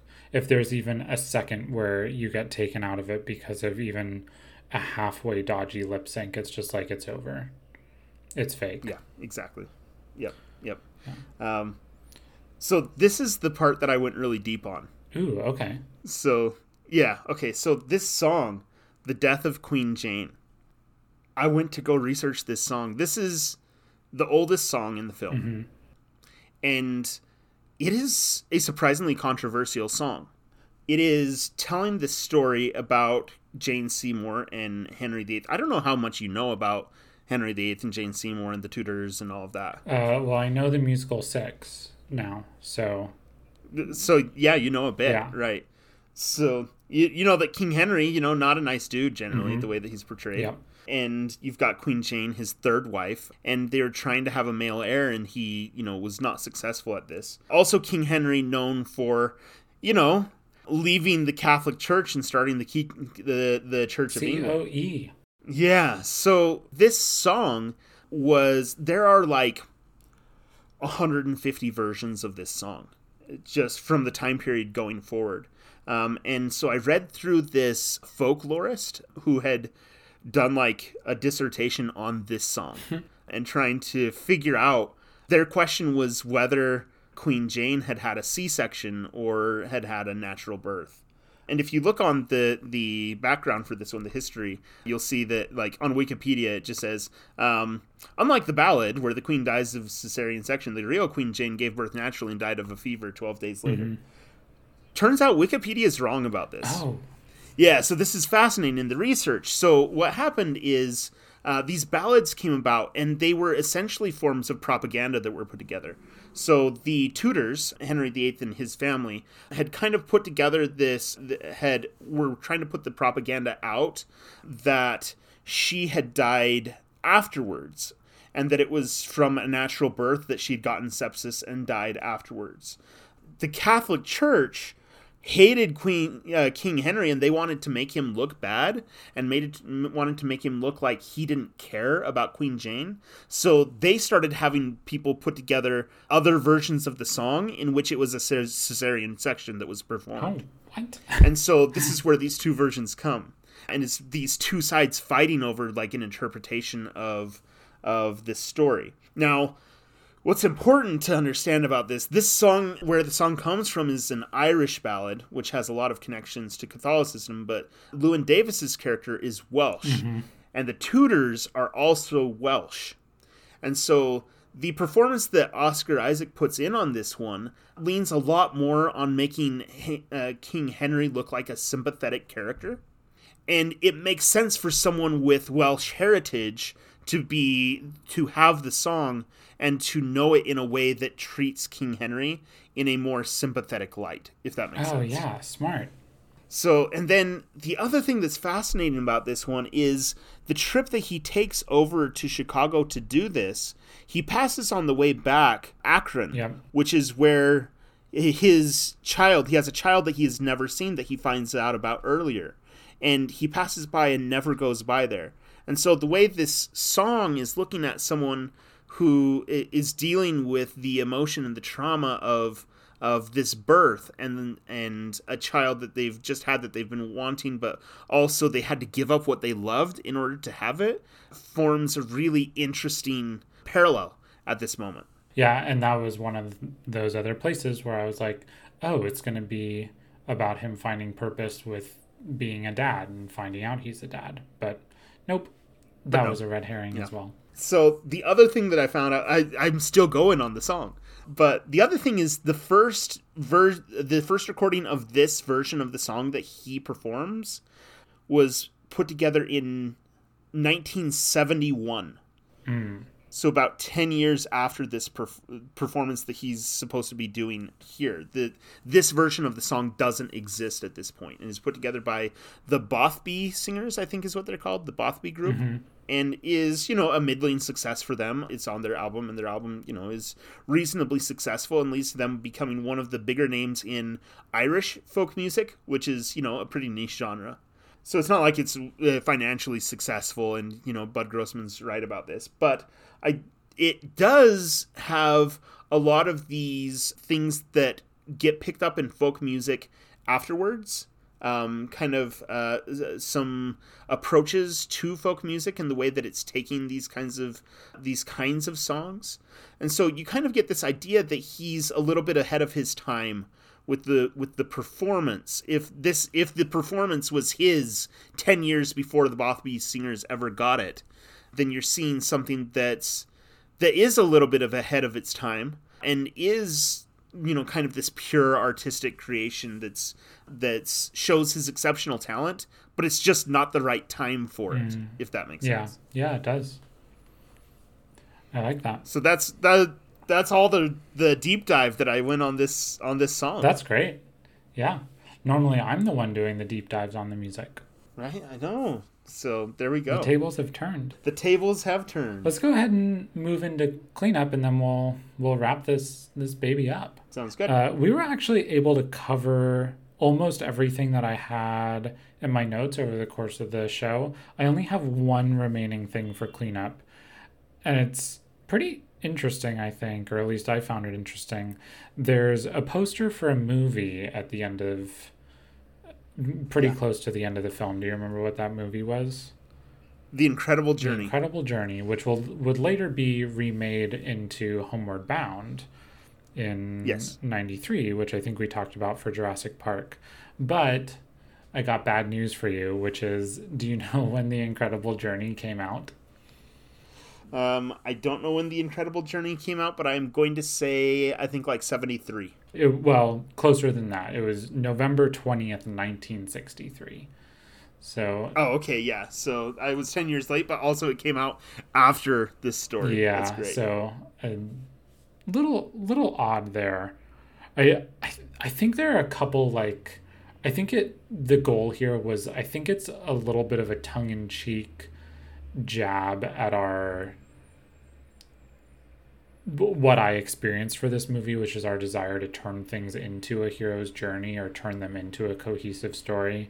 I think this is one of those, and I think also the same with the big reveal of the name of the cat. I think both of those are supposed to be sort of tongue-in-cheek jabs at our expectations. I think so as well, yeah. Yeah, that's a really good point. I loved the movie Homeward Bound as a kid, and so I'm also familiar with The Incredible Journey. So when I saw that, I was like, oh, I recognize that. And I got this, oh, he's been on a journey, except kind of not really, but, we get it. I'm sorry. If you're going to put a date in the movie, and have someone as date obsessed as me, I'm going to look all this stuff up. So sorry about that. You know what? I love it. I think it's great. So I have only two things. One of them we kind of mentioned, but I just wanted to emphasize it. Is at the end of the film when he's getting beat up in the alley. It is Bob Dylan playing, and this is a Bob Dylan song that was never previously released until the soundtrack so it came from out. The archives. Yeah, until the soundtrack came out. And so it went on the archives and is playing over this. And I really think that the purpose here is to, get this idea that he just barely misses out on Bob Dylan, one of the biggest names ever in music. But additionally, the person that the film is only loosely based on, some of the events in this story come from his book, but the character is dramatically different, is Dave Van Ronk, apparently like the nicest guy ever from what everybody has to say. He worked very closely with Bob Dylan, and they played together, and Bob Dylan gets a lot of songs from him. And there's a recording of Bob Dylan singing Hang Me, Oh Hang Me that we should put in the show notes, and really shows the difference between Dave Van Ronk's style of Hang Me, Oh Hang Me and Bob Dylan's. Oh, cool. And their approach to folk music. So we should include that one in there. And I've got it in the show notes. So Okay, awesome. I should have mentioned when we talked about T-Bone Burnett that he got his start as a guitarist in Bob Dylan's band. yeah, he played with Bob Dylan. He was there for all of this stuff. Yeah. It's crazy. It's great. So then the other thing, the Gorfines house, which is, it's a house that's on the east side, but it's still, pretty cramped, like the hallway and all of this stuff. And it's not huge, but it's comfortable. Yeah, I'm pretty sure that's not a house. I'm pretty sure that's an apartment. Well, I just meant house. I meant home. Yeah. The place where they live. So the reason why they chose this apartment is because when the Coen brothers were going to film school, they lived in that apartment. Oh, cool. So they showed up and knocked on the door, and the person that was living there was, shocked. He opens the door, and it's the Coen brothers. He's like, "Oh, hi." And they said, "Hey, weird question. Can we borrow your apartment for like a week?" And he's like, "Okay." And they said, "We used to live here and we wanted to film this like in this apartment because we had a lot of nostalgia for it." And he said, "I mean, yeah, sure." So they paid him, put him up in a hotel, but the guy that lived there, they just let him back on set, and he just was there on set for everything that they shot in his apartment. Oh, that's cool. And the guy has an essay that he wrote about this when the Coen brothers were in his apartment shooting these scenes. so we should link into that if we can find it. All right, yeah, But, I will do that. Yeah, it's pretty cool. Okay, so that will do it for Inside Llewyn Davis. As always, if you want to give us some feedback, you can find me on Twitter at Zvazda, ZVAZDA, and you can find Matt at ORAYMW, ORAYMW. Yeah, and if you want to send us some longer thoughts, you can reach us at podcaststreamit@gmail.com, and we would love to hear from you. As always, thank you to Asturial, David Stewart, friend of the pod and beta listener, for his help on editing everything. And next week, we're going to be back. It is the 80-year anniversary of Pride of the Yankees. So that's 1942 film Pride of the Yankees. And whoo boy, we're recording in beginning of February. So I've got the baseball itch, and I am stoked to do a baseball movie, even if it's, I don't know if we have to put an explicit warning on the podcast if we say the Y word, but we'll research that before next week. For sure, I'm very excited that one, but I knew when we chose this that it was going to be some tension for Zach to watch this one. Yeah. So what do you got for a closing question? All right, so there's this moment where, in the Queen Jane song where Oscar Isaac, travels across the country and arrives in this executive, and he gets a moment to perform a song for him. So my question is, if you were in that moment and you had just one instrument and you sitting down with this person for this basically impromptu interview or audition, what song are you playing? Yeah, it's a little tough because the majority of music that I play is like I'm sight reading or I'm reading music, so I don't actually have a ton of full songs memorized that I can just play from beginning to end all the way through off the top of my head. But what I can play all the way through is the overture to The Fantasticks. The Fantasticks is a show that I've music directed twice, and then also when I was playing for Princess Cruises in Alaska for a summer, it was my show-off piece. So that's really the only thing that I can just sit down cold and just reliably play from beginning to end. You get a singer and put a piece of sheet music in front of me, I can probably play most anything, get through most anything for that singer. But that's really the only thing I have in my repertoire that's just like, I can play this solo piece cold. No music, just play it right there on the spot. Yeah. Do you have anything for this? Yeah, so it's really tricky. And the other thing that I was thinking along these lines is it's hard to know like what would be a song that you'd sing that like could be successful Mm-hmm. versus a song that you want to sing because it speaks to you. And I think that Llewyn Davis goes with that second one. Yeah. So I don't know. There's a lot of songs. I have sung a lot in my history, but I think the one that I would go with, and you probably don't really know this song at all, which would be a shocking thing, but it is a song in Spanish, and it's called Si Vas Para Chile. And it's a song that, for one, like, I can sing it a cappella, impromptu, and I have it perfectly memorized, so it would be easy for me to do it, but also it's meaningful to me really deeply. It's kind of like known as the unofficial anthem for Chile, the country Chile. And it's a beautiful little song, very much in the style of like a folk song. And it goes on the same kind of journey that a folk song goes on. And that's probably the one that I would have to end up picking here because it fits like all of those parameters. Nice. Yeah, that's a good answer.